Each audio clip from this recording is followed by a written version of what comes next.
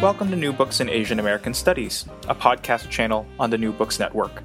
I'm your host, Ian Shin. Today on our podcast, we have Meredith Oda speaking about her book, The Gateway to the Pacific, Japanese Americans and the Remaking of San Francisco, published in 2019 by the University of Chicago Press. Meredith Oda is Associate Professor of History at the University of Nevada, Reno, where her research and teaching focus on 20th century U.S. history, Asian American history, urban history, and the history of the U.S. and the world, especially U.S.-Japanese relations. In our conversation, Meredith and I discuss her path in Asian American history, from the coast to the Midwest and back to the coast, about her impressions on multinational research and the growing literature on the Pacific world, as well as her formulation of the concept of trans-Pacific urbanism. I hope you enjoy our conversation. Hello, everybody, and welcome back to New Books in Asian American Studies, a channel on the New Books Network. I'm Ian Shin, one of the hosts of the channel. Today, we're talking to Meredith Oda about her book, The Gateway to the Pacific, Japanese Americans and the Remaking of San Francisco. Meredith is Associate Professor of History at the University of Nevada, Reno. Meredith, welcome to the show. Hi, Ian. Thanks so much for having me. I really appreciate it. I'm so glad you could join us. I wonder, Meredith, if we could start by having you tell us a little bit about yourself. Sure. Well, I'm fourth generation Japanese American. I was born in Philadelphia. And I think that's kind of where I got my interest in history. My parents would take me to Gettysburg or Williamsburg on little family vacations, and just, the field trips there. We would go to the Liberty Bell or Independence Hall or whatnot. So it was just kind of around me there, I think, in Philadelphia, and somehow it just kind of worked for me. And I have always loved history, and I really attribute it to my sort of parents' family road trips and to the location I was in. And about in high school, though, I moved to California, and then I could kind of get to see a very different kind of history, I guess, but also just a very different kind of, environment in a lot of ways, where I saw very few Asian Americans in Philadelphia. Suddenly, California, Bay Area, they were everywhere. So we lived in the Bay Area, and then I went to Berkeley for my undergraduate. While there, I worked with some really fabulous professors. That was also where I first kind of got into Asian American history. I was always interested in history. I thought colonial history was super interesting, the U.S. West. But then for the first time, I kind of saw Asian American history and myself in history. And I really kind of realized that this is something I would want to do. I worked with Elaine Kim, who's in literature, Jerry Takahashi, who I think is actually a sociologist, but I took a Japanese American history class with him. And then I did a senior thesis with Waldo Martin, where I kind of pulled things together, did a lot of, research for the first time, and really kind of realized this is what I wanted to do. And then for my graduate work, I went to the University of Chicago. And I kind of went there intentionally. I mean, obviously I went there unintentionally. It's a fabulous history department, but I also knew doing Asian American history, I kind of wanted to do it off of the West Coast, where it was just more established. And I felt like in going to the Midwest and going to a university that didn't have an Asian American program. It didn't have certainly the long history with ethnic studies that Berkeley did, that, I'd have to sort of articulate my ideas a little differently to a broader audience, maybe make claims more broadly or to different audiences, broader audiences that I might have on the West Coast. And I thought that might help my historical practice. So Chicago was great for that, and it was also fabulous because I got to work with Mei Nai, who you also know, who was just instrumental. I mean, obviously that's what they do, but she was fabulous in kind of helping me to rethink and refine and think about Asian American history, and then, of course, my own project in new ways. As somebody who also actually, I guess, did her work in Asian American history, but off of the West Coast in terms of her studies and in terms of her own professional life. And Thomas Holt helped me think about race, and Kathy Conzen in terms of the urban environment in particular. So I was lucky to work with some very fabulous people. So I think that's my sort of professional and personal background. That's great. And what's interesting to me is that, you and this is going to get us a little bit into the question of how you came to the project that we're talking about today. You spoke a little bit about wanting to seek out a sort of out of California context for doing this kind of historical work. But then the subject of the book, obviously being centered on San Francisco, sort of brings you back to the West Coast, right? And I know, that there's a growing body of scholarship on Asian American history in the Midwest, books about Chinese Chicago and St. Louis. How did you come to settle on San Francisco, aside from obviously having grown up in the Bay Area? How did you come to settle on San Francisco as sort of the central site of your study versus also LA and some of the other cities you reference? Yeah, it's kind of funny. I guess the West Coast in Asian American history, it's like the mob, the mafia. They're always going to drag you back in. That's not true, obviously, because of the scholarship that you cite. But at any rate, I actually I got into this project because I had lived in San Francisco, or I lived actually always in the East Bay. But I worked in San Francisco for a couple of years after I finished my undergraduate. I had done work in Asian American studies as an undergraduate. And because of that, right, they have a very strong tradition at Cal and at San Francisco State of community work. And many Asian American studies departments do, of community work, of the discipline being as much about sort of getting into the communities, working with communities as scholarship. And so I took that fairly seriously. It was a big part of the program when I was an undergraduate. So I worked in Japantown at the National Japanese American Historical Society, which is a small but great organization, for a couple of years as, I guess I had, as these small nonprofits do, you have a number of titles. I think I was assistant curator maybe for a while, but at any rate, it was a very small place. I did a number of things, as everybody in that organization did.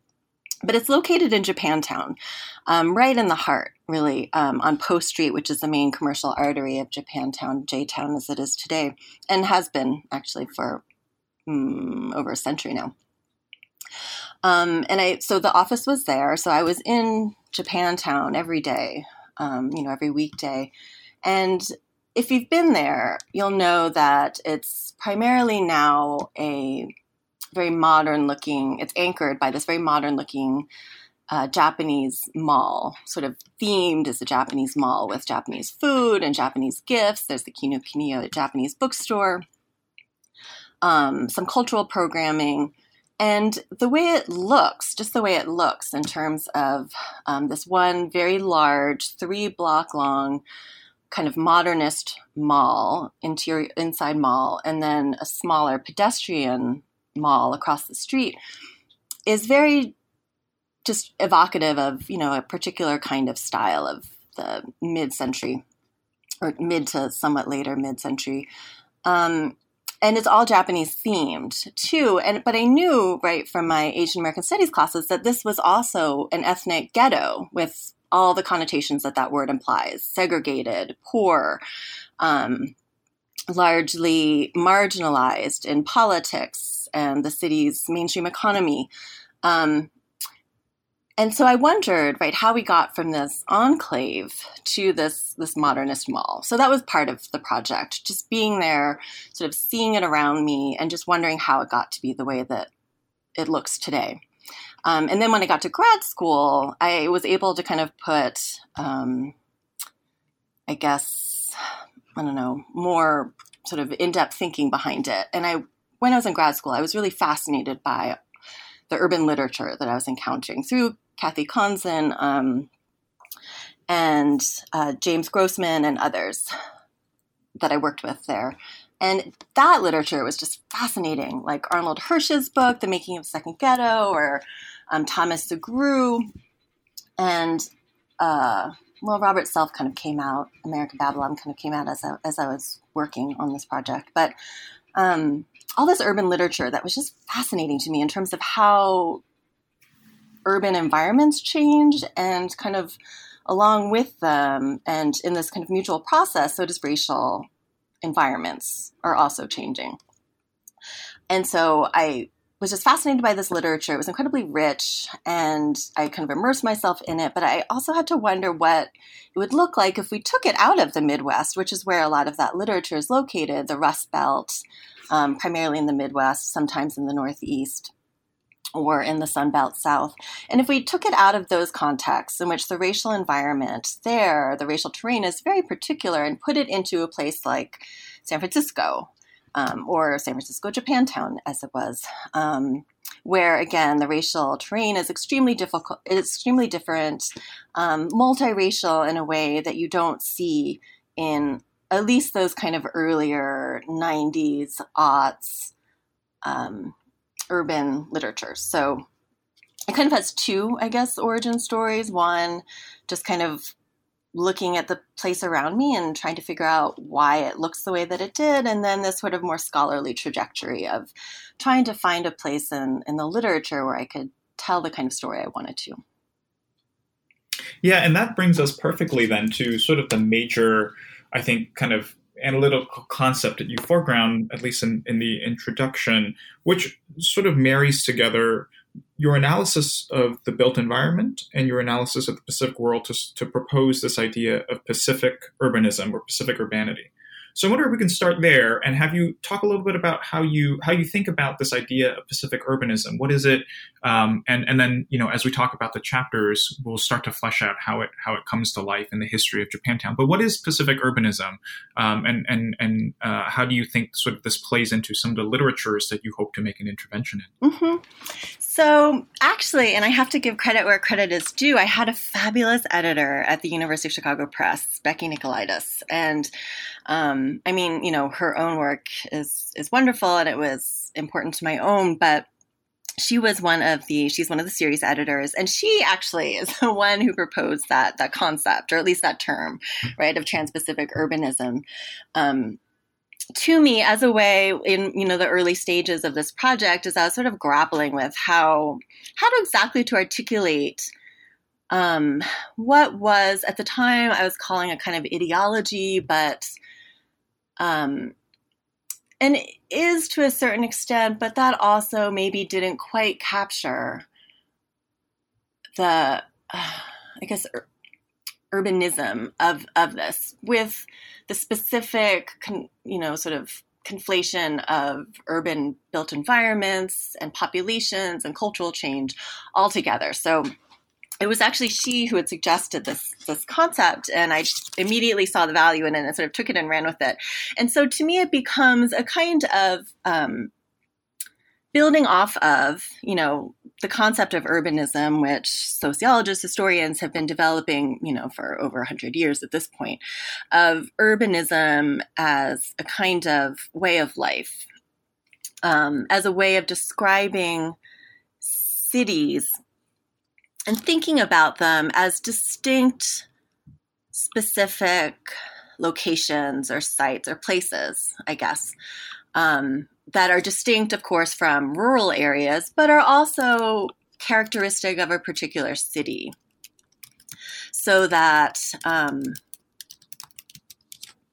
something like a city can be understood as obviously distinct from more rural areas, from smaller towns, and, all the sort of politics and social worlds that implies, but also that gives any particular city a kind of distinction. San Francisco, we have a number of things come to mind when we think of San Francisco that are different from, say, LA or Chicago or New York, right? And so each have its own particular urbanism.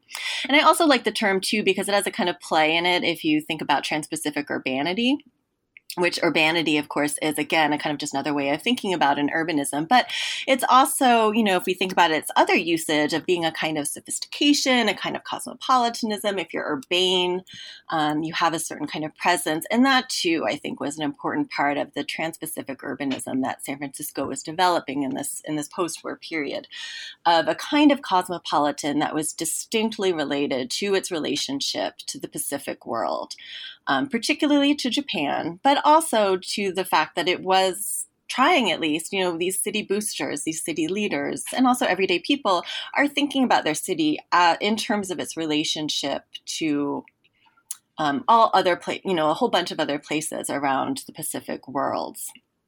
like Hawaii, or like Japan, of course, China or Hong Kong, mainland China, Taiwan, Hong Kong, and so forth. And of course, the way in which it highlights and underscores certain parts of the Pacific, like those countries I just mentioned, and also kind of ignores vast swaths of what is, in fact, an entirely enormous place, like a lot of these other Polynesian islands that just sort of disappear from the American imagination and from the San Franciscan imagination as they start to think about themselves and sort of map out, I guess, start to think about themselves in a kind of mapping of the Pacific world.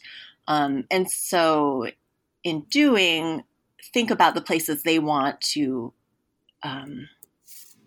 have a relationship with, a particular kind of relationship with, and those that aren't as kind of useful, I guess, for their goals of boosterism, of, I don't know, urban self-promotion, and also just, opportunity of perhaps personal or community opportunity, of neighborhood revitalization, and so forth. Certain places kind of pop out, and then other places kind of disappear into the background. So it's very much this kind of way of thinking about a city as an entity, to the extent that it can be thought of one. Of course, there's all sorts of competing ideas going on here, but also as a kind of civic identity, I guess, and a kind of set of strategies and goals. Right. I love the sort of marriage of ideology and way of life, and also material, life, so that it's, as you said, it's kind of all encompassing. I'd love to talk to you a little bit more about sort of the emergence of this Pacific world literature. You sort of noted in the introduction, and I think one of the things that you've said, which I think the book actually goes a long ways towards addressing, is that, one of the other ways in which sort of certain parts of the Pacific world appear, but also disappear, depending on, people's sort of usefulness for those parts of the Pacific world, is that oftentimes the scholarship kind of, in pursuing a trans-Pacific approach, ignores the basin, right? Or there's a kind of basin-centric approach that will kind of foreground the islands and Pacific Islander life, and sort of marginalize the kind of Pacific Rim countries. And one of the things I love most about the book is that you actually draw those two together in a way through the figure, and we'll talk about him in a bit, the figure of Masayuki Tokioka, who is the developer behind the sort of mall that you were referencing earlier as part of the impetus of the project. Because, sitting in the middle of the basin in Hawaii, he's able to actually sort of draw together the rim part with the basin part in your writing of Pacific world history. So I wonder if you could talk a little bit about your impression of how this particular body of literature is coming together, what you see as some of the opportunities, sort of how you're intervening in this particular literature, which I think a lot of folks who may be listening to this podcast are very interested in, because that is one of the kind of future directions and emphases that Asian American history and Asian American studies, I think, is moving towards. Yeah. And it's been really okay, this is a little embarrassing. This speaks to the length of time that I was working on this book. It started as my dissertation, obviously. So I really, and it actually began as a graduate paper in 2002 or 3. So it's been a long time in the works.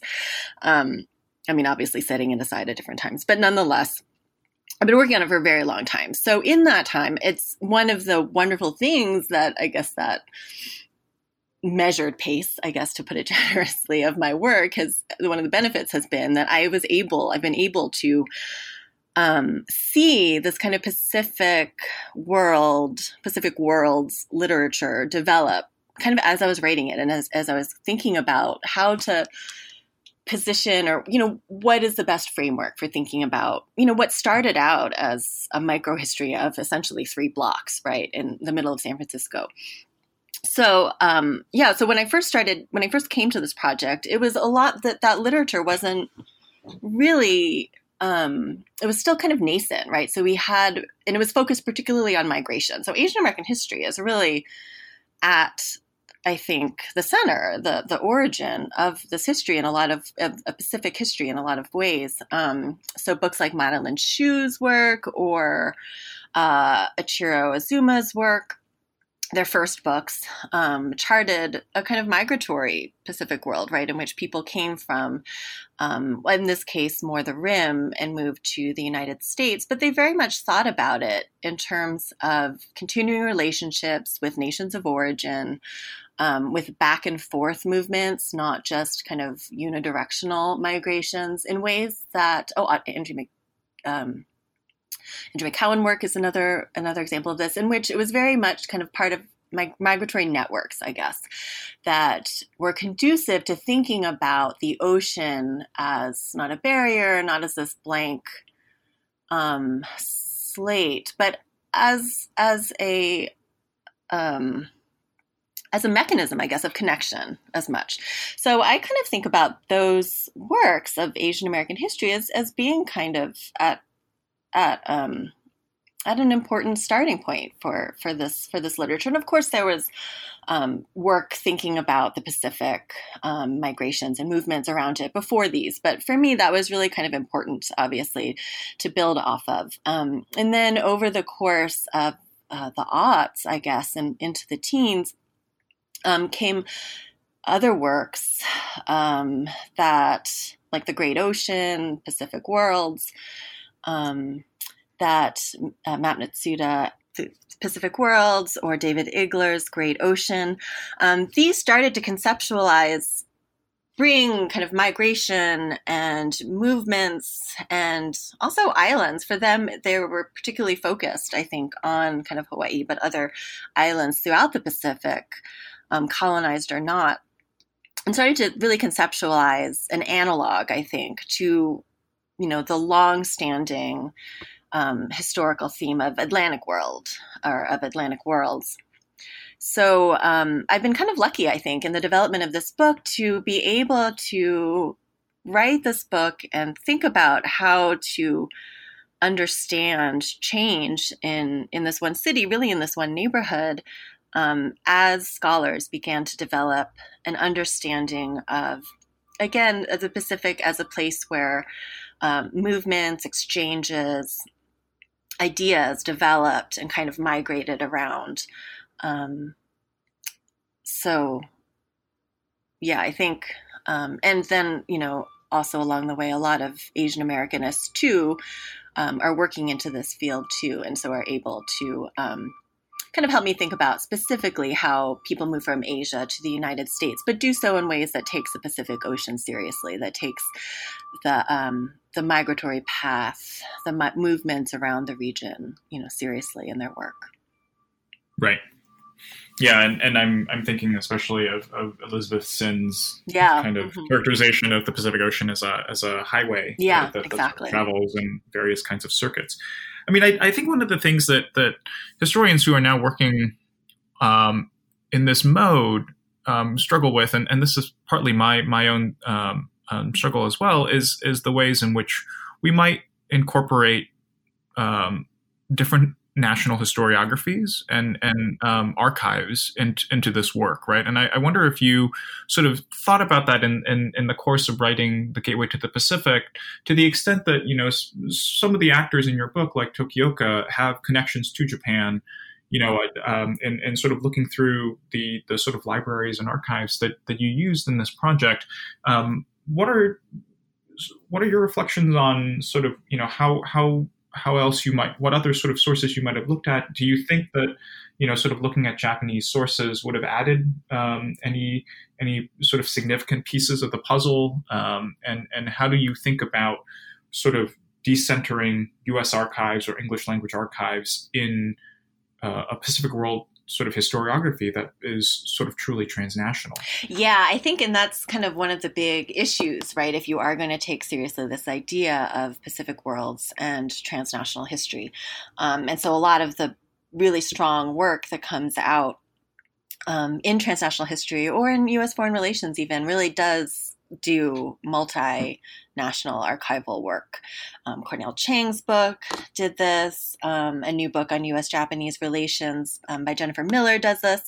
So I think, I think it would have been a very different book, I think, if I had been. So the problem is I don't read Japanese. I'm currently slogging through it and trying to learn it for the next book. But, I'm over 40 now and my brain just doesn't absorb new information in the way it used to. So, but yeah, I think so. Scholars like you who have multiple languages, or at least have more than English, are at a great advantage, because I think this work really benefits when you see multi-archival work or research in it. So, for example, if I had been able to look at it, I think I would have loved to do the same kind of local history or local research in, say, Osaka, as I did in San Francisco, or at least a little, right? Because that was the sister city. That was in a lot of ways home to at least some of the connections. It's a major industrial metropolis in Japan anyway. And so it was the site of a lot of the industrial connections, corporate connections between San Francisco and Japan. So, that's kind of an obvious gap, or at least I think that's an obvious place that I would have loved to start. And I did get a little bit of research done. I had a Japanese researcher, a Japanese graduate student, do some research for me. But obviously, had I started at a different point, I think, right? If I had started this project when I was thinking about it in the specific frame, which hadn't really developed until I was kind of well underway, and not as a kind of urban history, I would have maybe done some of the research a little bit differently. But I sort of came to the Pacific Worlds idea a little bit later. As, of course, the literature developed, and also as I just kind of came to think about the project differently. So, yeah, when I think about some of the fabulous work being done that is multilingual, Charlotte Brooks's current book project, in terms of Chinese sort of multiple migrants, I guess, is one example of work that could be done, that is being done, that is different, and I think a strong new direction of Asian American history as it starts to, develop these links with the Pacific world literature. Yeah, absolutely.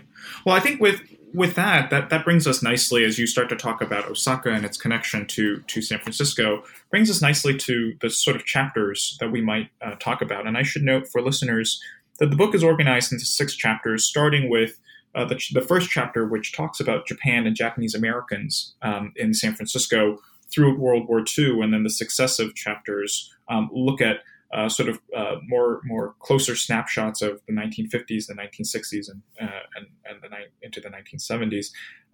But let's start maybe with that first chapter.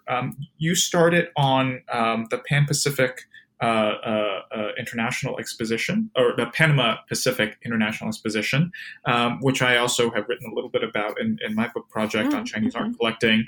But you take, I focus on the PPIE from the perspective of the presentation of China, but as you talk about at the PPIE, Japan's identity was a very different issue. So let's start there. What do we need to know about Japan and Japanese Americans in San Francisco that sets up the story of the remaking of San Francisco later on in the 20th century? I guess the thing to note is that it's so kind of absent, particularly, in comparison to Chinatown, right? So as early as the 1860s, I have a travel writer talking about visiting San Francisco without seeing Chinatown is like going to Rome without seeing the Pope, right? That's as early as in the 1860s. That's incredibly early. So for decades then, by the teens, the 19-teens, Chinatown had been central to San Francisco identity, both for San Franciscans and then also for other people thinking about San Francisco. It was always, a highly segregated, very visible neighborhood.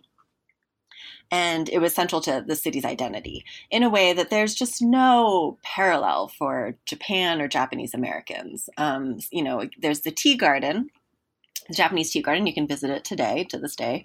But there's really no sort of locus for Japanese and Japanese Americans, or Japanese migrants, I guess, in early San Francisco.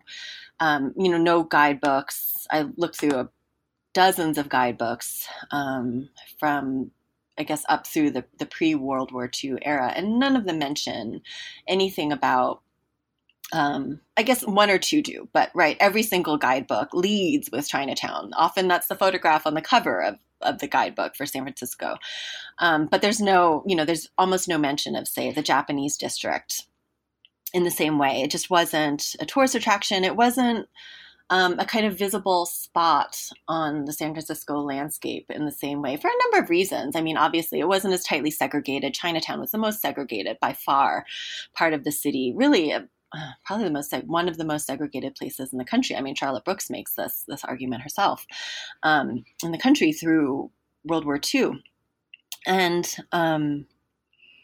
so it's historic Chinatown, and there's no analog for Japanese or Japanese Americans. The Japantown neighborhood, or it was called at the time the Japanese district, Japtown, the Japanese neighborhood. I saw once Little Osaka, which I guess, and I wasn't really sure how the Osaka part came to be rather than, say, Little Tokyo. But nonetheless, it's very rarely indicated. It's not really known as this place that you have to go, or really that even if you wanted to go, that there'd be any place to go, right? It's mostly a place where migrants live, shop, sometimes work. And so I think that's kind of the main part. For Japan or Japanese Americans, there's no visible representation in the San Francisco environment. Most of that is focused on Chinese Americans or China. And so this is kind of the starting point, I think. And what happens in the post-war period, right, in that early Cold War period, so distinctive, that was very much a development of this early Cold War period, just because there was nothing similar to that in the pre-World War II period. Well, to the extent that there was, I suppose, and this is where maybe the geography of the city comes into play, is, you talk about the neighborhood of the Western Addition, which if there ever was, right, that was sort of the neighborhood, but it was still mixed, because there was, especially during World War II, you write about the influx of African Americans into the Western Addition neighborhood, which had previously been sort of the serving as the Japanese enclave, and that in this kind of troubled story of interracial collaboration, but also conflict, that the real villains in the story, it seems, are white absentee landlords who kind of exploit both groups in sort of the housing issues and ownership issues that surface in the pre-war period. But the Western Addition really becomes kind of the ground zero for, and the setting for, later on, other kinds of redevelopment, the fights that happen. So you brought us into the sort of immediate post-war era, the sort of early Cold War. I wonder if we can start then talking about, and you've mentioned this earlier already, but the sister city affiliation with Osaka that San Francisco champions in the mid-1950s, late 1950s. How does that come about, and how does that start to kind of expand the city's identity as the quote-unquote gateway to the Pacific?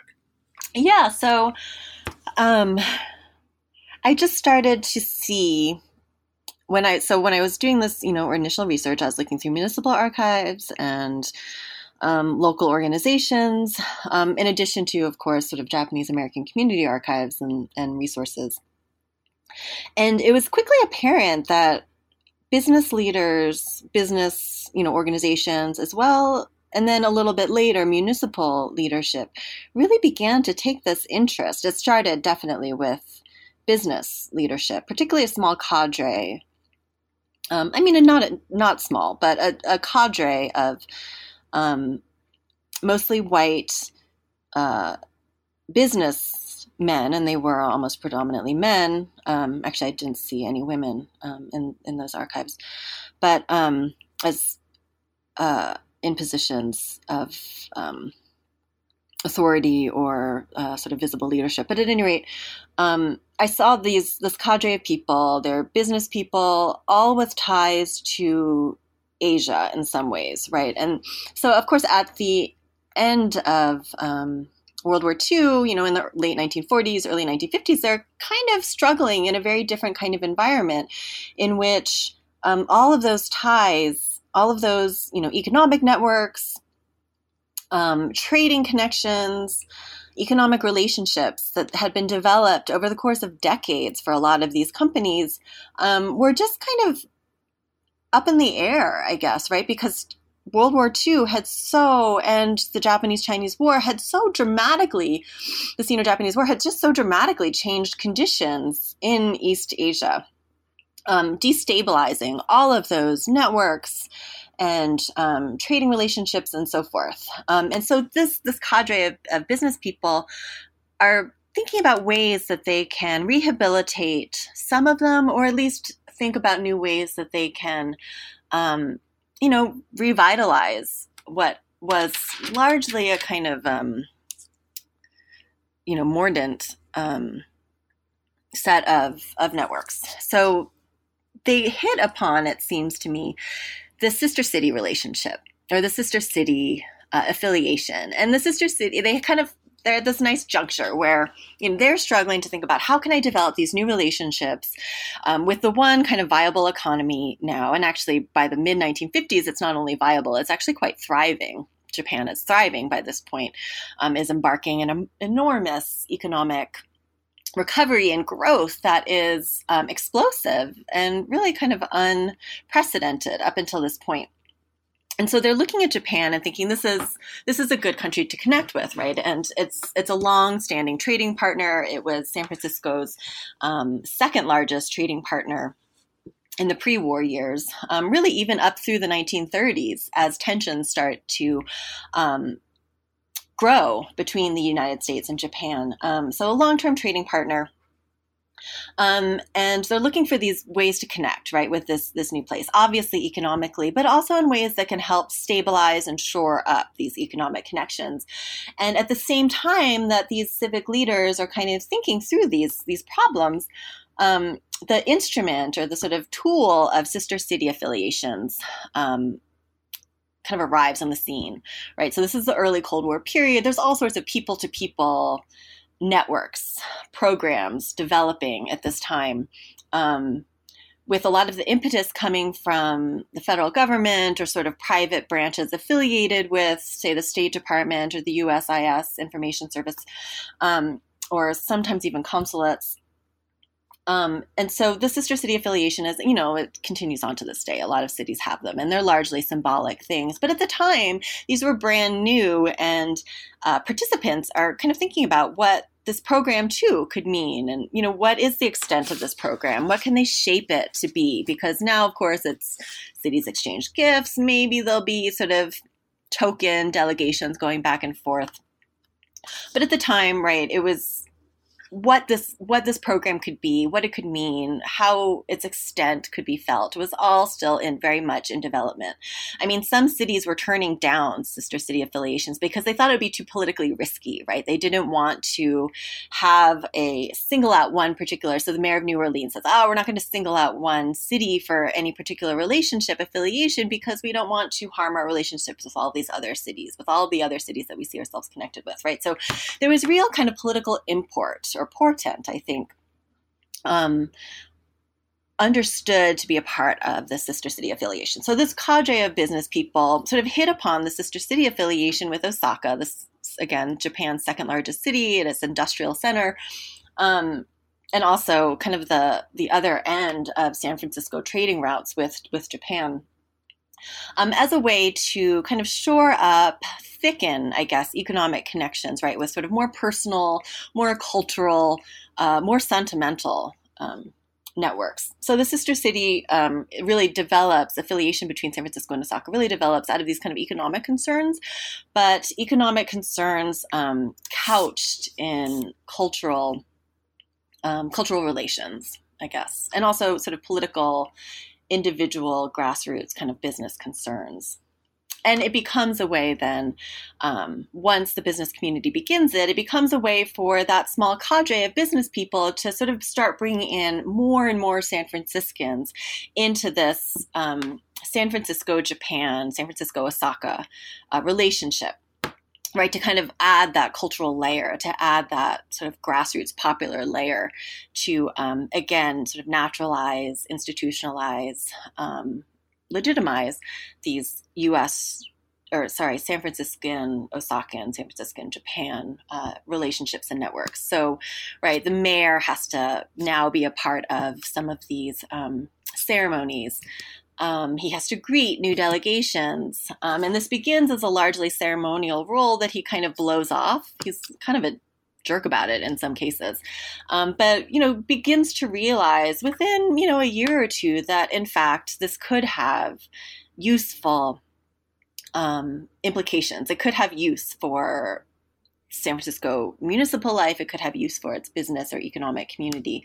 So municipal governments or municipal officials are brought in, right, as representatives of San Francisco, and then also, of course, the San Francisco populace, through things like sailor visits or Japanese ship visits, for example. And that was something I was kind of interested in too, because I remember, so my family is all from Hawaii.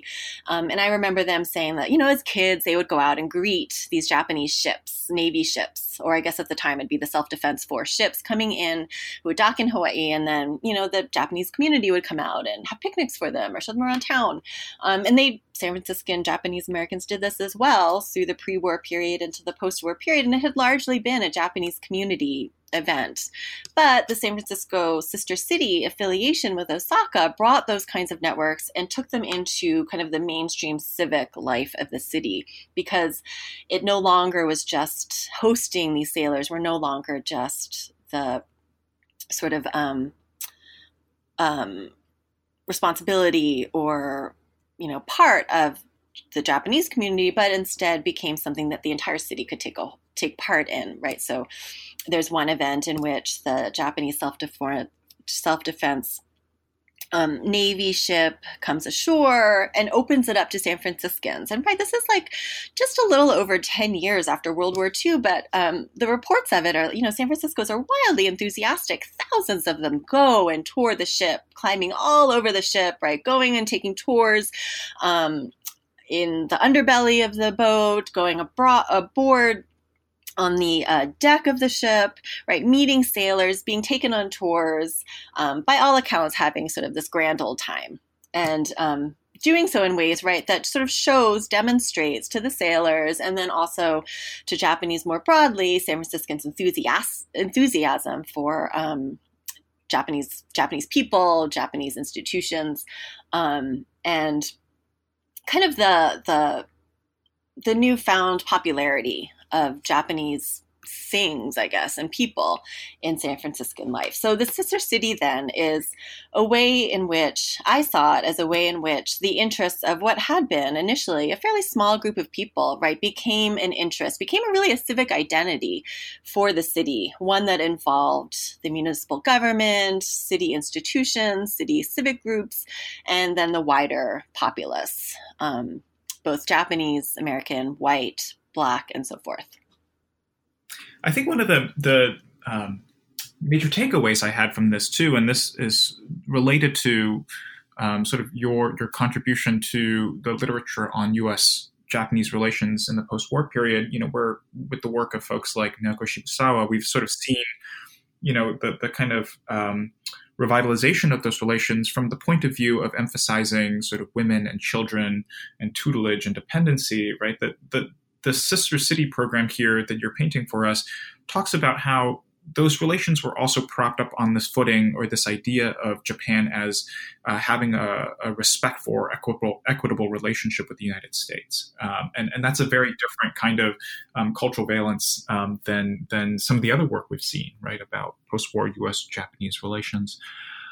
This brings us, I think, nicely to and I want to talk about the next three chapters kind of together, because I think in thinking about how then, we come into the moment of the 50s and the 60s with the construction of the Japanese Cultural and Trade Center, which is the the center that's on the cover of the book, we see the kind of architecture that you discuss in chapter 5. It strikes me that if we pick out individual figures from each of these chapters, so in chapter 3, when we're thinking about Japanese American merchant planners, people like Victor S. Abe. In chapter 4, we have Masayuki Tokioka, who we've talked about as the kind of banker and developer behind the Japanese Cultural and Trade Center. And then in chapter 5, we have somebody like Minoru Yamasaki, who's the lead architect of the Japanese Cultural and Trade Center. That each of those individuals from each of those chapters kind of present a different facet of how the Japanese Cultural and Trade Center comes together, what it represents, and the different resources and skills and backgrounds and cultural competencies that each of those groups comes with and may be hampered by. So I wondered if we could maybe talk about the history of the Japanese Cultural and Trade Center through chapters 3, 4, and 5, and sort of think about some of the different stakeholders that are involved and how this project comes together. Yeah, so the Japanese, I guess it's now called like the Japan Center or something, but at the time when it first opened, it was the Japanese Cultural and Trade Center, then became the Japanese Trade Center. But in a lot of ways, that is very much the spine of this book. So if I'm thinking about this trans-Pacific urbanism that can describe San Francisco in, the 1950s, 1960s, into the early 1970s, as this host of institutions, personal connections, trade networks, and so forth that are central to San Franciscan life, and of course changes in the built environment. The Japan Project, the Japan Center, is in a lot of ways kind of the institutionalization, the sort of, monumentalization, I guess, of that broader trans-Pacific urbanity or urbanism that I described earlier. So the Japantown Project, then, this Japanese center, is the heart of the book and is kind of the prime example, I guess, of San Francisco's trans-Pacific urbanism at the time. So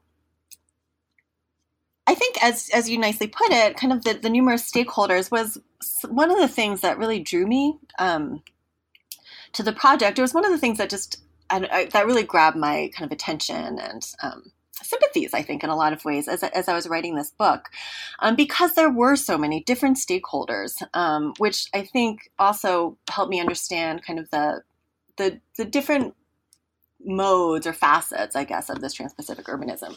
So the first stakeholders that I kind of understood were these Japanese merchants, these Japantown merchants. And I keep calling it Japantown because that's kind of commonly how it's called today. But at the time, it would have been called, say, Japanese town or Nihonjin machi. They mean the same things, more or less. And by the people who lived in it, a reference to the people who were living there. To the Japanese American population within. And again, if to other San Franciscans, perhaps those less generous in their language, they might call it Japtown, the Japanese district, and so forth. So the Japanese town merchants, I think, merchants, property owners, they were kind of the first group that I started writing about, actually, because in a lot of ways it was kind of the closest to, the sort of community history that I had done in the past, I guess, or thought about in the past. And they also just are kind of, I thought, in a lot of ways, very sympathetic figures. So what they're doing, so this is a group, I guess I should start with the redevelopment story, right? So in part because of the changes that you had described in chapter 1, at the very end of chapter 1, which is the wartime changes to the Japanese town neighborhood, which was, of course, emptied during World War II as its inhabitants were taken to, interned, incarcerated in incarceration camps. The neighborhood had been largely filled by African Americans, right? So this is a segregated neighborhood, one of the few that Black residents can live in. And so, and it's empty. So there's tons of migrants coming in from all over the country, but notable among them are tens of thousands of Black Southerners coming to San Francisco for work in the war industry, right? For shipbuilding and other industries in San Francisco or in the Bay.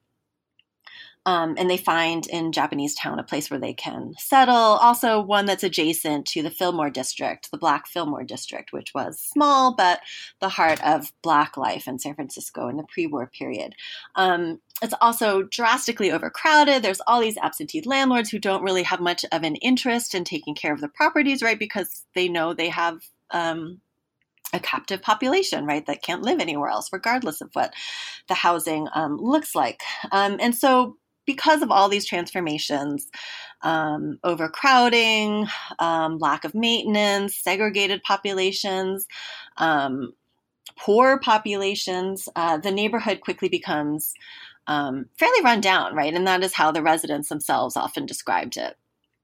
And it became the target then for the first redevelopment program in San Francisco right after the war. Like cities across the country, San Francisco quickly embraces the redevelopment initiatives that came out of DC, but also came out of sort of the academy and urban planning departments across the country, or nascent urban planning departments, I guess, as they sort of developed in, I guess, the New Deal and then post-war era. Okay, so Western Addition, the district in which Japanese Town is located, becomes targeted for the first, city planners target it for the first redevelopment program in the city. And so that puts, right, these residents, all residents, kind of on guard, right? Because the neighborhood in which they're living in, the only neighborhood that they can live in the center of the city, is targeted for demolition. And these residents quite rightly note, right, where are they going? They're not going to have an option in this redeveloped neighborhood. It's going to be out of their economic means. It's also most likely, given the precedent of the past, going to be racially segregated as well. So there's a lot of protest among residents, Black, white, Chinese, Filipino, and then Japanese American. It's a very as you noted earlier, it's a very multiracial neighborhood, even though it's sort of racially described as either Black or Japanese for the most part. Okay, so the earliest sort of inklings, I guess, of this Japanese Center project then comes out of a group of Japanese American merchants, property owners, pre-war residents, and so forth, who come together, just kind of worried about their neighborhood, right? What's going to happen? And the vernacular press notes this neighborhood is on the chopping block.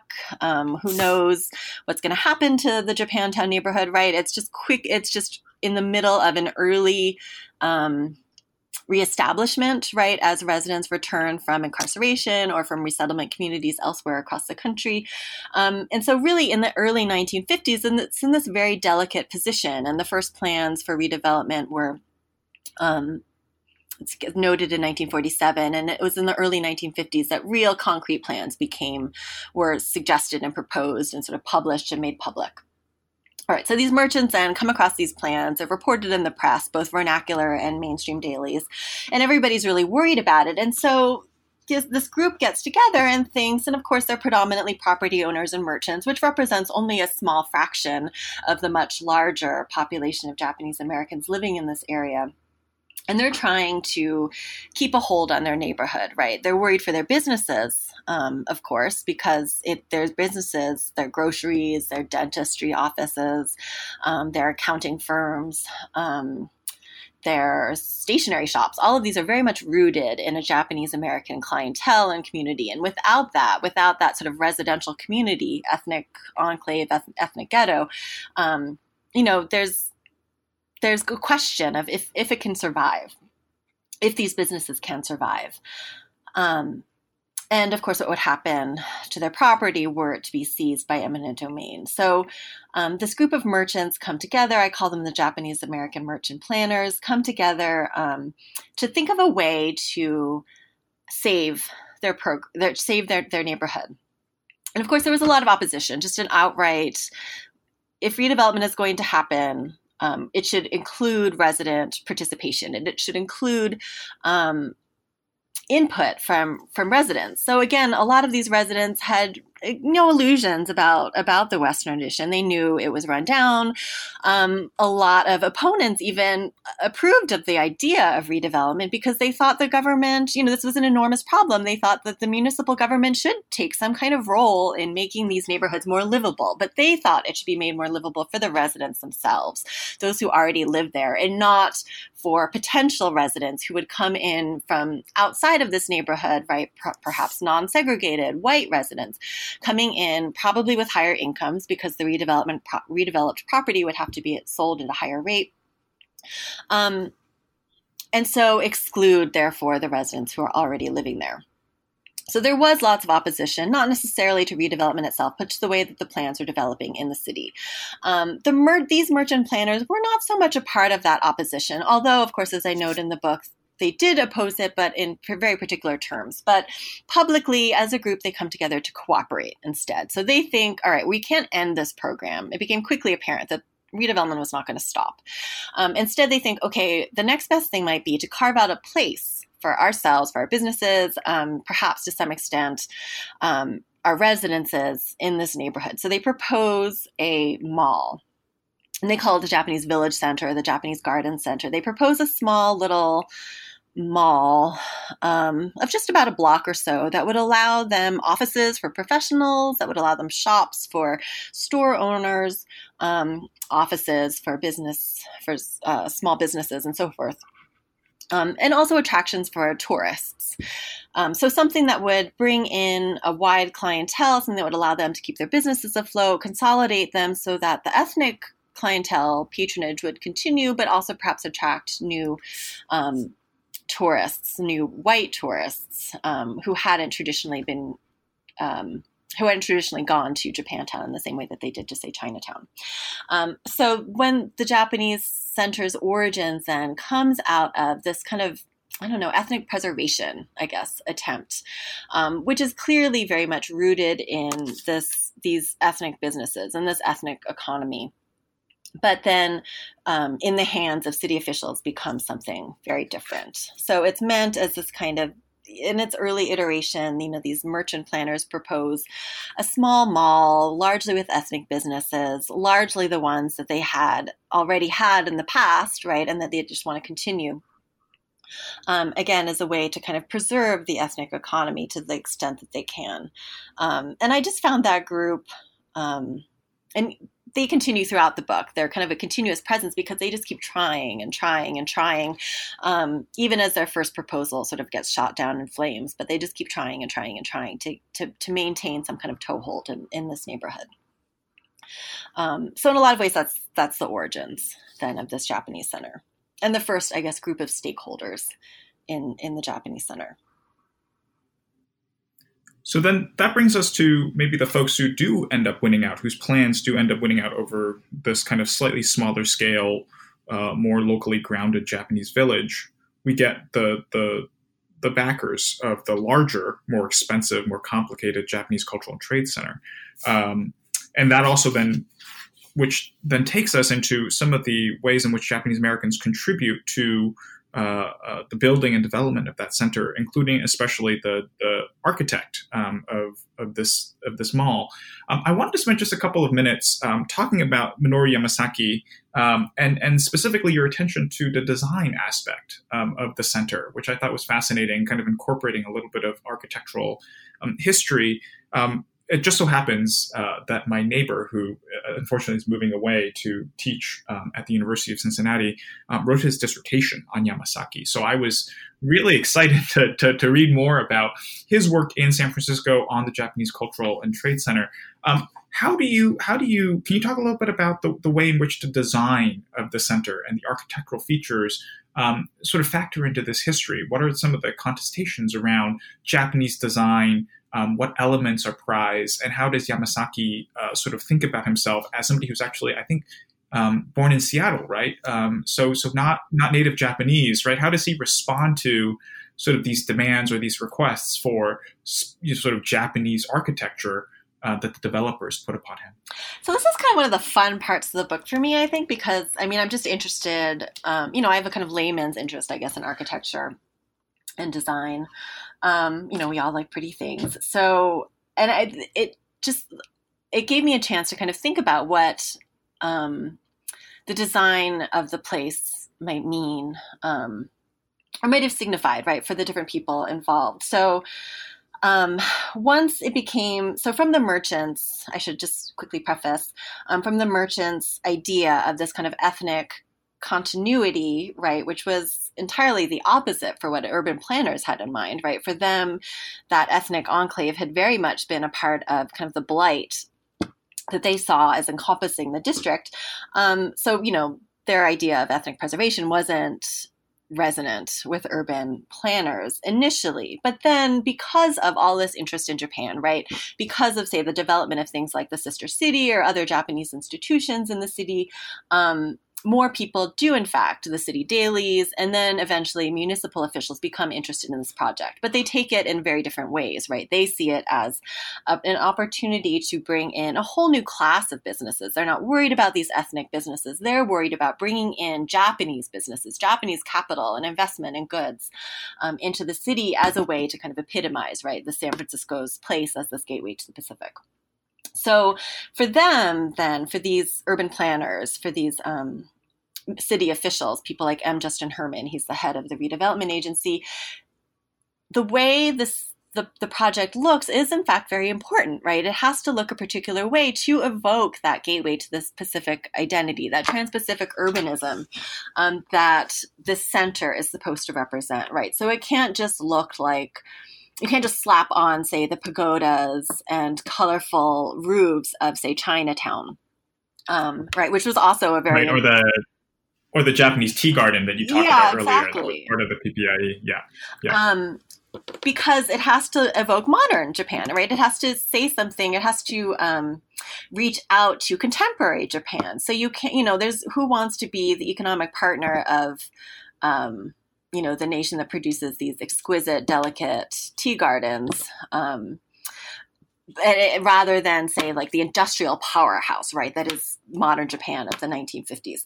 So it has to evoke kind of this modern identity for the nation. It also has to evoke a certain amount of modernism, which is kind of the guiding design or aesthetic, I think, of redevelopment, both in San Francisco and all over the country. I mean, that kind of mid-century modernist design is at the heart, I think, of what redevelopment's intentions, right? Because the whole idea is that by reconfiguring people's environments, you can reconfigure people's lives, right? By remaking environments, you can make individual lives better, healthier, more productive, and then also, of course, revitalize cities as a whole, too. So it had to be modern, but it also, of course, had to still evoke some notion of Japan, make recognizable gestures towards Japan so that the passerby on the street could both see that kind of modern aesthetic, but also, of course, see the Japan that's meant to be represented here. So the architecture was really important to the urban planners, to city officials, and then also to the architects. So Minoru Yamasaki, super interesting. So he was the architect for the project. He was actually the second architect hired, but nonetheless, he was the one who won out for reasons that will become clear. So he's kind of famous in his own right. He built, of course, the World Trade Center towers that are no longer in New York City. He had won awards by this point for a number of buildings, particularly in the St. Louis area. He also was the architect of the Pruitt-Ego housing projects in St. Louis, which were notorious for a number of reasons. But so he had by this time, this is 1960 when he was hired, he had by this time been kind of, he's an up and coming young architect, already won some awards, quite well known. And he has already by this point developed a particular kind of aesthetic that is itself merging kind of Japanese and what he would consider sort of Western modern forms together. And this is largely because, well, the context, of course, for this is a huge interest in Japanese architecture, all sorts of Japanese things. Megan Warner Metler's new book, How to Get to Japan by Subway, sort of talks about the Japanese boom, the Japanese craze of the 1950s in all sorts of things. But architecture is one notable example of that. So Japanese architectural design is very much kind of en vogue for a lot of working architects of the time, even though it might not necessarily be evident in what they're producing. And so there's just a lot of work being done on Japanese architecture. It's popular. Architects themselves are thinking and talking about it. And so it's already there kind of in the air. And for Minoru Yamasaki, then it becomes kind of part of a personal, philosophy of architecture, largely through his introduction to it in designing the Kobe consulate in Japan. So the State Department is building a whole bunch of new embassies all around the world, right? This is part of the Cold Wars. It's establishing its footprint all over the world. And one of the things that the State Department does is hire kind of ethnics to create the architecture of the consulates in particular countries. So Minoru Yamasaki is one of the architects who designs a consulate in Japan. And part of the program of this new embassy building is that they have to be both modern, right, to demonstrate to the native population Americans dynamism and modernism, and also incorporate local forms or sort of vernacular architecture in some way too, so it doesn't look too out of place, right, in wherever it's set, wherever these consulates are built.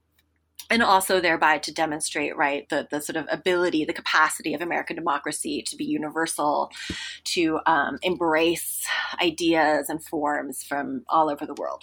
All right, so Yamasaki then is hired to build this Kobe consulate. And so in doing, he has to sort of teach himself all about the local architecture, right, if he's going to integrate this stuff into his building. And he calls it, what did he call it? He called it like this education in Japanese architecture. He sort of plunged himself into it and really got absorbed into Japanese architecture in a way, again, that wasn't too unlike a lot of architects of the time, but he saw as kind of particularly personal given the fact that he is Japanese himself.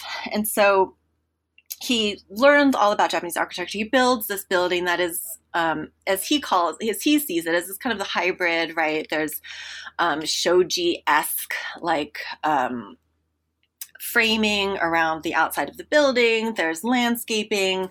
There's windows that allow the outside to come into the inside and so forth. So in various ways, he's trying to incorporate sort of Japanese ideas with American, engineering and materials like concrete. So the Japanese is always kind of this kind of not decorative, but some of it is functional, but it's very much kind of built onto this foundation of American materials and engineering, the kind of building block of the building. So he already has this, right? So that was in the late 1950s. He already has these ideas developed in his head by the time he comes to this particular project. So he's really kind of this perfect candidate for the kind of project, the kind of building that urban planners and the developer really want to see. So, and for him too, he himself kind of, in some of the interviews that he gives, says that, well, yes, being Japanese American, I feel like I'm the perfect candidate to bring these Japanese forms and ideas and philosophies, design aesthetics into Western conversations. But at the same time, right, this is, it was very much an education for him, right? This wasn't in any way natural to him, right? He had been educated at the university, I think at the University of Washington. And then I think in New York City, I'm forgetting these details off the top of my head, but so he very much had a standard American architectural education. He had to educate himself purposefully, really sort of read and explore and develop an understanding over time, right? It was by no means natural to him. This was very much a self-conscious development for Yamasaki. Japanese architecture and design was a self-conscious education for him. And so he was able, right, to bring some of those ideas to the Japanese Center project. And for the urban planners, they saw his facility, or at least his, the sort of understanding of his facility with Japanese architecture as something kind of natural. Like, of course, the officials kind of crow, like, of course we have this Japanese American architect to do this kind of work because it reflects, right, the Japanese culture behind this Japanese Center project. And so the planners ask him to, make sure you have these Japanese details right, and make sure that there's some design stuff that looks Japanese. And for him, that is in some ways kind of insulting to the hard work that he had to put into gaining that knowledge, right? And so he gets kind of snippish at points, right? Responding to their letters and their requests with, well, I'm not an expert in this kind of thing. I don't really know exactly what Japanese ornamentation would look like. You have to talk to a Japanese architect for that. Because, right, it's reflecting these kind of very racialized ideas about Japanese Americans, that there is this natural knowledge, this natural familiarity of Japanese culture, of Japanese ideas, of Japanese forms inherent in Japanese Americans, right, that you're just not going to find in, say, a white American. So just as he as an architect is bringing these two sets of architectural, or what are understood to be two quite distinct sets of architectural ideas together into this one building, he is also reflecting as a Japanese American kind of racial thinking about Japanese Americans, right? That Japanese Americans are kind of intermediaries, are interpreters of Japanese culture, or can be interpreters of Japanese culture for Americans because they have this natural facility with Japanese culture. And so are ideally primed, right, to bring these two, distinct, or as they're understood at the time, two distinct cultures together into one. He feels this, or this impacts his performance in the work. It also impacts Nobuo Nakamura, the other Japanese American architect involved in this project, because the assumption always is, right, these are Japanese American architects. There's just this kind of inherent familiarity with Japanese culture, at least presumed by the white urban planners or white city officials at the time. And of course, this is really distinct, right? As Ichiro Azuma or Yuji Ichioka have noted, this is very distinct to white Americans, right? Japanese, say, people in Japan, Japanese nationals have no such idea that Japanese Americans are in any way inherently Japanese, right? So Nobuo Nakamura, the other architect, he's the architect of record for this project, he is taken by one of the Japanese companies, investor companies, to Japan, right, to study, to learn all about the particular kinds of architectural forms that they need for their particular building, right? Because these Japanese nationals have no sense that there's any kind of inherent familiarity, any inherent fluency with Japanese culture among these Japanese Americans. So through the architecture, through the form of the building, you can kind of see, the kind of roles that Japanese Americans are playing, right, as intermediaries between Japanese and American interests, and also the kind of racial thinking, I think, that describes Japanese Americans at the time as intermediaries with Japan. And again, sort of... Yeah, I think Sorry, I was just going to say, I think that I wanted to draw out the point, which I think is really important for listeners to understand, the way that you sort of set this up as kind of a rock in a hard place, where obviously during the Cold War, right, this position of being a sort of interpreter or a bridge between Japan and the United States is in many cases professionally and economically advantageous.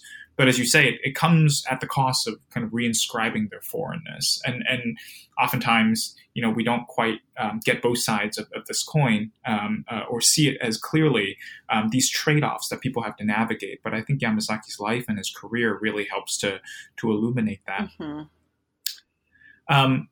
I think what I'm going to do in the interest of time is, I'll summarize quickly, chapter 6, and unfortunately we won't be able to do full justice to it, because I think that also is a really exciting chapter.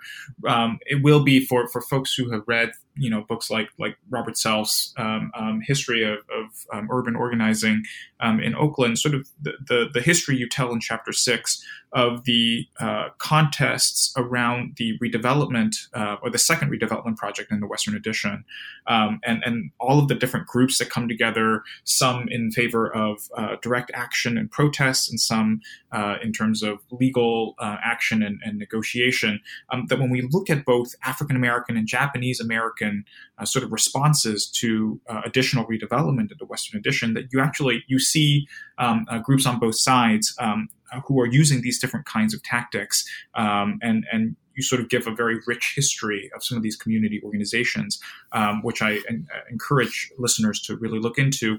But I want to sort of end on our discussion of the book actually by asking about what happens in the 1980s. And I was kind of curious as we sort of moved into sort of the later part of the 20th century, sitting in Michigan as I am, there's, when we talk about Asian American history in the 1980s, sort of the murder of Vincent Chin is kind of the big, sort of landmark event that everybody knows about. And I'm curious what happens to the Japanese Cultural and Trade Center at a moment when Japan takes on a much more sinister connotation in American life and politics, right? It represents kind of renewal and modernization during the early part of the Cold War. What happens in the 1980s to Japantown, to the Japanese center, when Japan doesn't look quite so promising or quite so friendly anymore? Yeah, and that's a great question because the whole idea is building this representation of Japan, also San Franciscan relations with Japan into the built environment of the city. And of course that works, right, when relations are good, but then it doesn't work when relations turn hostile again. And of course that's also true for this racial thinking about Asian Americans too, or Japanese Americans, but also Asian Americans more broadly, as other scholars have shown, right? Okay, I should preface this. I don't know that much about the 1980s in San Francisco or, around this thing. I stopped my study in 1970s, and I'm kind of more familiar with the 90s and the aughts. But from my understanding, it kind of goes. It's and this is true actually almost immediately after it opens. The Japanese Center isn't super successful. It doesn't actually do that well. It doesn't attract that many people, even in its earliest iterations, largely because it takes so long to open. And by 1968, when it does open, Japan is already Japanese products, right, are already pretty familiar. That you don't need a set away place to go see a Honda or a Sony transistor radio, right? Kind of everybody has one by this point. A lot of these brands, these products are very familiar to people, even as early as the late 1960s. My friend Drew McKevitt has a great book on consuming Japan, which looks at kind of the germaneness of Japanese products in American life by the 1980s. So by through the 1970s, the project really struggles. The Japanese Center really struggles, and by the 1980s, the center itself isn't so much of an attraction that it would. Demand or invite, I guess, criticism, because it is already, the center itself is already kind of a marginal place. And I also do think that to some degree, this trans-Pacific urbanism that had been developing and sort of solidifying through the 1950s and 60s to some degree insulates San Francisco from some of the more venomous anti-Japanese animus that develops in other parts of the country, right, by the 1970s and by the 80s, right, certainly in the Rust Belt, in Detroit in particular, right, where, or in Michigan where Vincent Chin is killed, you don't have quite the same animus, hostility toward Japan in places like San Francisco that you would in other parts of the country, particularly the more industrial parts that might see themselves as competitors in some ways with the products that Japan is exporting into the United States. So to some degree, I think this trans-Pacific urbanism, and I think it remains to this day and in aspects of San Francisco life, does kind of insulate Japan from some of the worst anti-Japanese animus, right, that might have otherwise made the Japanese Center a center for attacks or protests or boycotts or something like that, just because the city sees itself as so integrally sort of Pacific-oriented, as having these strong Japanese connections. You actually saw this in 1962, where there was enormous protests in Japan against American, it was against the Constitution that came out in Japan, but very much the United States was very much a target for those protests, in which millions of Japanese came out into the streets protesting against this treaty, this constitution, and American relations with Japan more broadly, and sparked kind of anti-Japanese headlines, protests, venom in the United States at the same time. This was in 1960. It was very brief. It was relatively brief, at least, but it was marked. And you had sort of nasty headlines in other parts of the country, but you really didn't see that in San Francisco.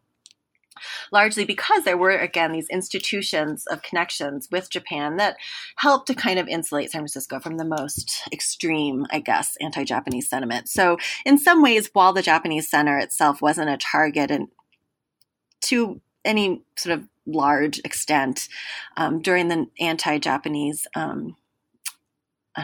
trend of the 1980s or 1990s, the connections, I think, that it had helped, that it sort of embodied in some ways, also that it helped to foster in the city, really helped to make San Francisco, in some ways, kind of vaccinated, I guess, against some of the more extreme versions of anti-Japanese xenophobia in the period.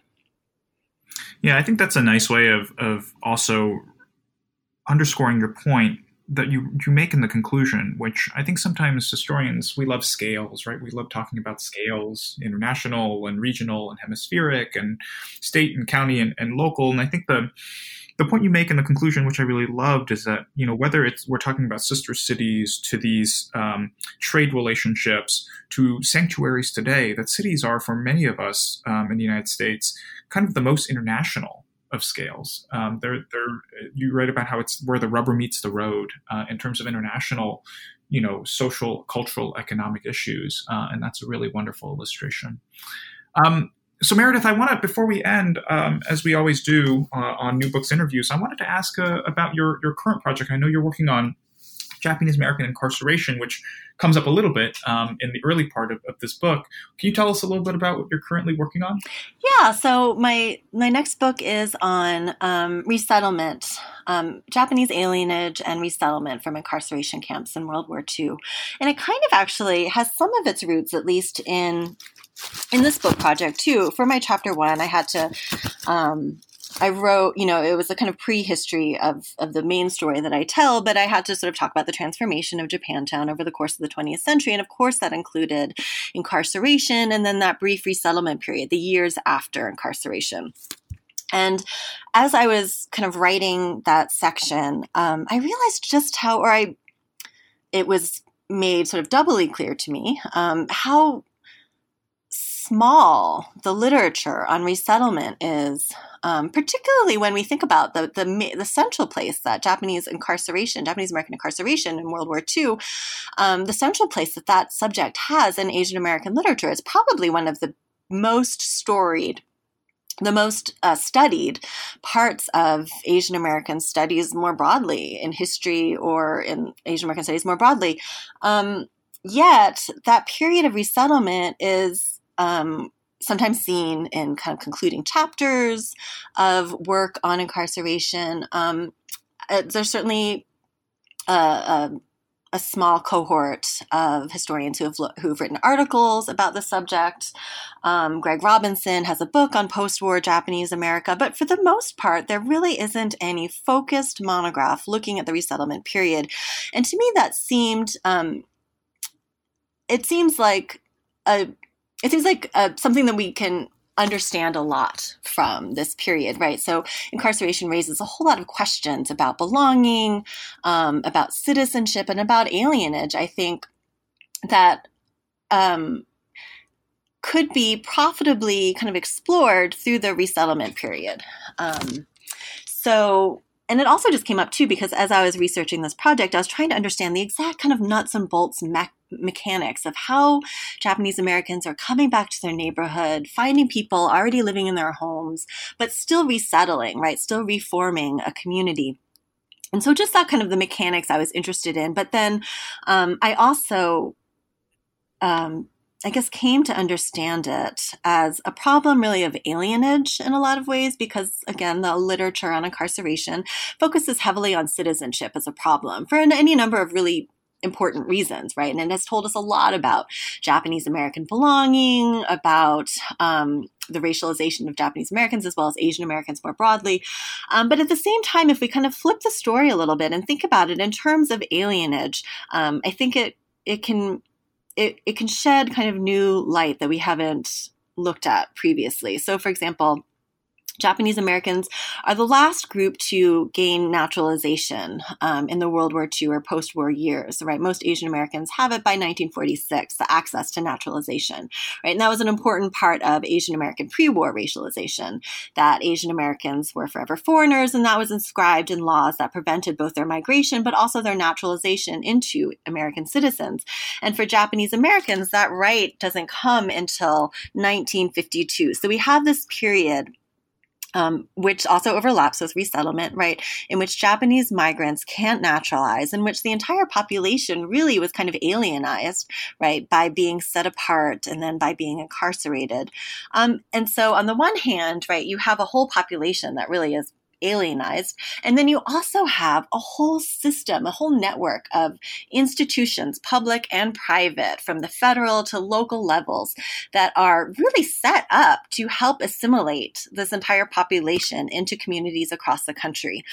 Right, social service agencies, municipal offices, the Social Security Board, all of which create within themselves new kind of institutions, new staff to purposefully integrate, assimilate, adjust these Japanese Americans as they leave camps into communities again across the country, Chicago, Cleveland, New York, and then after 1945, San Francisco or LA or Seattle.